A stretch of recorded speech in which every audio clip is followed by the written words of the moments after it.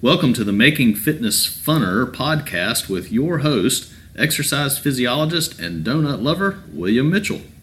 Hello and welcome to the Making Fitness Funner podcast. I'm your host, William Mitchell. Last week, we discussed the advantages of having some type of an accountability partner to help you reach your exercise goals.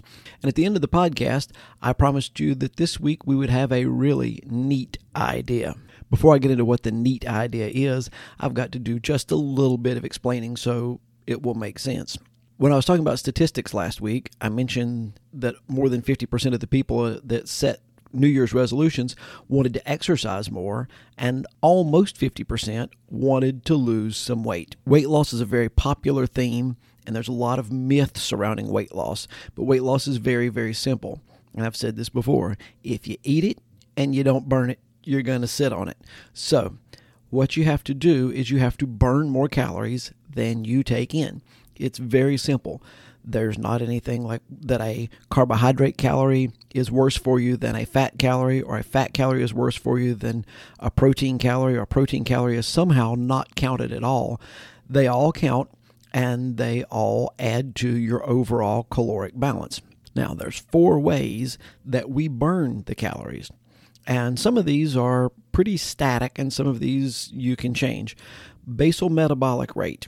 That's just the number of calories that you burn each day to stay alive, to breathe, for your brain to work, for your heart to beat, for you to stay warm.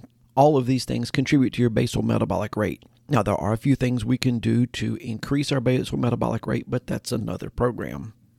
The second one is the amount of energy it takes you to digest your food. It's called the thermic effect of food. Some foods are harder to digest than others. The more processed a food is, the easier it is to digest, the less calories it takes to digest it. Therefore, you are pushing the energy balance towards more calories taken in, which is why a lot of pre-processed foods are more likely to cause weight gain. The next one is exercise.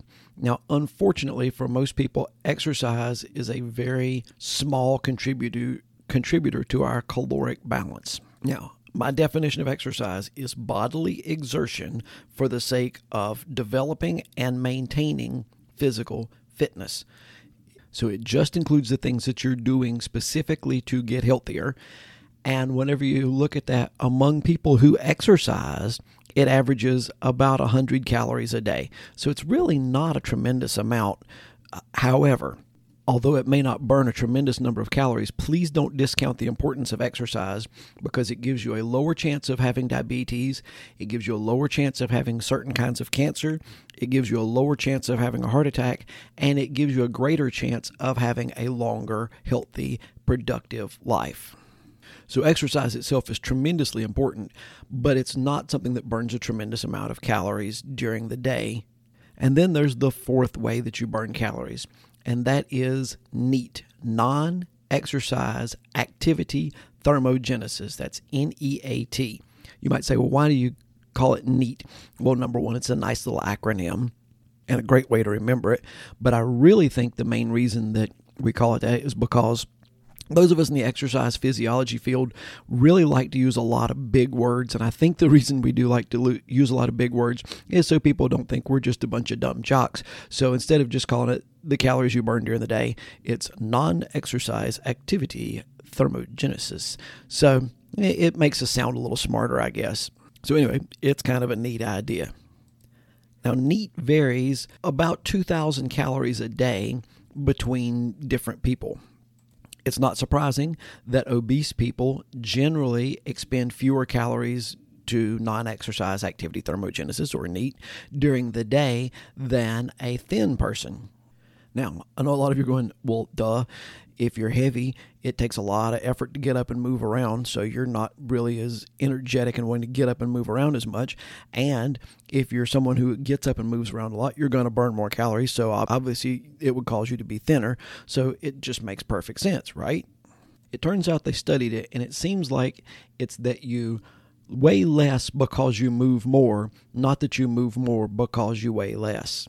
And the way they did that was they took people who had a high amount of NEAT and they overfed them and caused them to gain weight, and they still had a high amount of NEAT. and they took people who had a low amount of NEAT and they got them to diet and got them to lose weight so it was less trouble for them to get up and move around, and they still had a low amount of NEAT. Now, it seems that lack of NEAT is a fairly recent problem. Let me face it, 150 years ago, we didn't have cars. You walked wherever you went. We didn't have processed food, so you ate whatever. You worked from sun up till sundown, and by the time sundown, you were exhausted. You went to bed, you went to sleep, you got up, and you worked all day the next day, and you stayed moving all the time. So we didn't have this problem of lack of NEAT. And then we had the Industrial Revolution, and then we got labor-saving devices like dishwashers and washing machines. And now we've gotten to the point that we have the robot vacuums that come out and vacuum for us. And a trip to the bank doesn't involve getting in your car and going to the bank. And if it does involve getting in your car and going to the bank, you don't get out. You just go to the drive-thru. But most of the time, we just take out our cell phones, take a picture of whatever it is we need to do, or do the online banking, and it's done. So we do it sitting down, and our sedentary time has increased incredibly, which means the number of calories we burn in a day through NEAT has dropped dramatically, which has caused us to put on more weight. Now, NEAT's going to vary significantly based on what you do for a living, but a lot of people, what they do for a living involves sitting all day. But whatever you do, let's just say that when you get off work at 5 o'clock, average person, they're going to hit a drive-thru, get some highly processed food, take it home, sit down on the couch or in a comfy chair, turn on the television, eat their food, and sit there and watch TV until about 11 o'clock when it's time to go to bed. And if that's the case, you're going to burn about a whopping 30 calories while you're doing that. If the same person gets off at 5 o'clock, they still stop by and they get their highly processed food or whatever. They sit in front of the TV for half an hour while they're eating their food, but then they get up and do some light housework. You dust the spots under the chairs where the robot vacuum doesn't get. You go work on cleaning up the guest room. You do a little bit of painting in the guest room because you thought it needed a new coat of paint. You take the dog for a walk. You do something active until time for bed, because you don't want to watch TV right up until time for bed, because we talked about how that does not help you to sleep.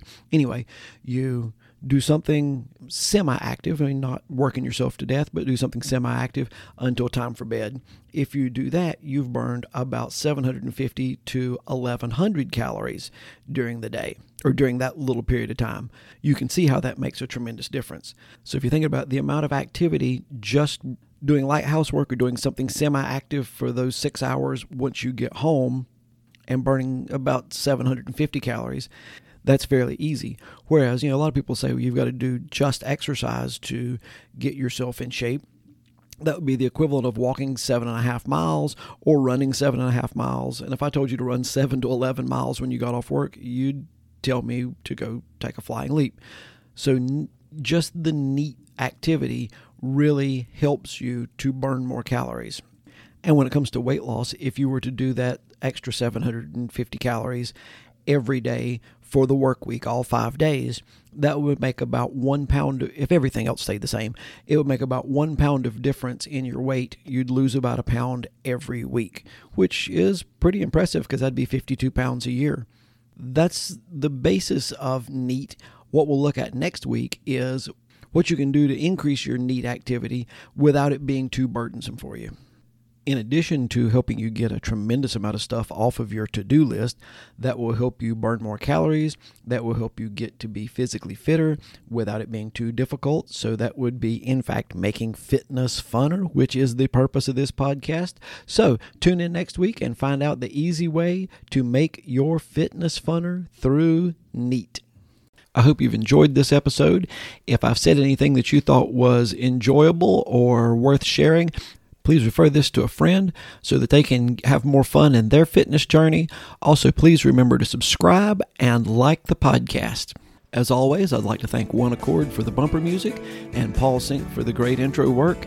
And I hope you'll join us next week as we try to make fitness funner.